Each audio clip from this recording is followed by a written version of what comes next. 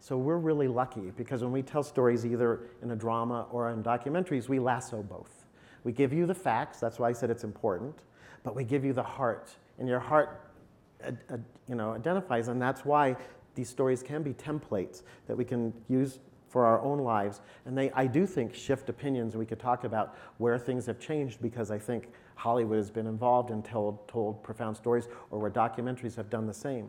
So for an example from what Darnell just asked, I was at an event, Mariska Hargitay, one of your clients, was so moved by the letters she was getting on SVU that she decided to start a foundation called Joyful Heart Foundation for women who'd been sexually abused or physically abused and had secrets, and giving them a safe place to talk with therapists. So I was at an event and a woman told her story about not being able to leave her home because her rape kit was never tested. So I heard this story, I wrote it down on a cocktail napkin, I went to her, I said, "Tell me more about your story." And she said, "I went through a 7-hour exam, excruciating. They never opened my kit. This guy is still out there." And we know statistically that these guys have most often done it before, and very often their DNA is in the system. So there's a lack of political will, lack of care, whatever. So I made that into an episode of SVU. And I do think about, I guess I'm like a story activist. So I do think about how it's not enough for me. Maybe it's because I'm a physician too, and I've been out there and I see sort of what people's lives are like when they are sexually abused and they go through this kind of assessment, or they're victims of domestic violence. 1 of 3 women in an ER is a victim of domestic violence. So I think it's incumbent on me to share that with the audience. And so when I developed that story, I also worked with partners and opinion leaders. So what I did is I got Nick Kristof and Arianna Huffington and Human Rights Watch and Amnesty International, and I made a 30-second bubble tweet where I just took pieces from that episode where Mariska is saying 5,000 untested kits in Birmingham, 12,000 untested kits in Detroit. If only her kit had been tested, this guy would have been caught, and he wouldn't have done this to other women.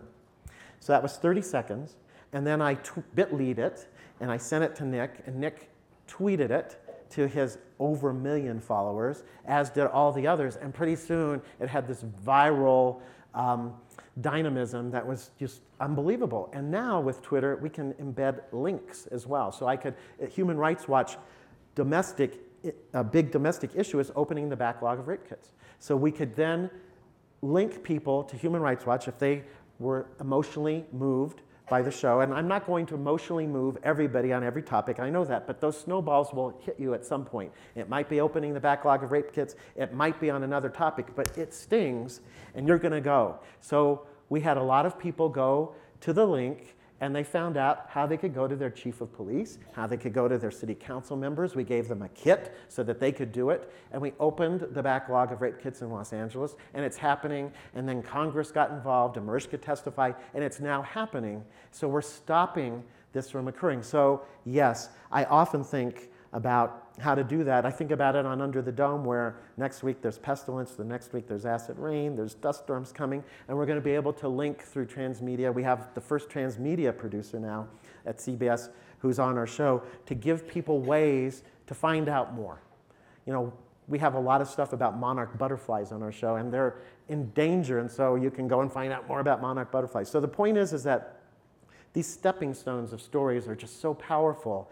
And I did think about that. I worked with Participant, and every week when I had a topic, typically every week there was some social justice issue on SVU, then I would send it to Take Part, and then they could build some links to connect people who are interested. So I think that's really, the future is we will give you ways to take, people are so busy.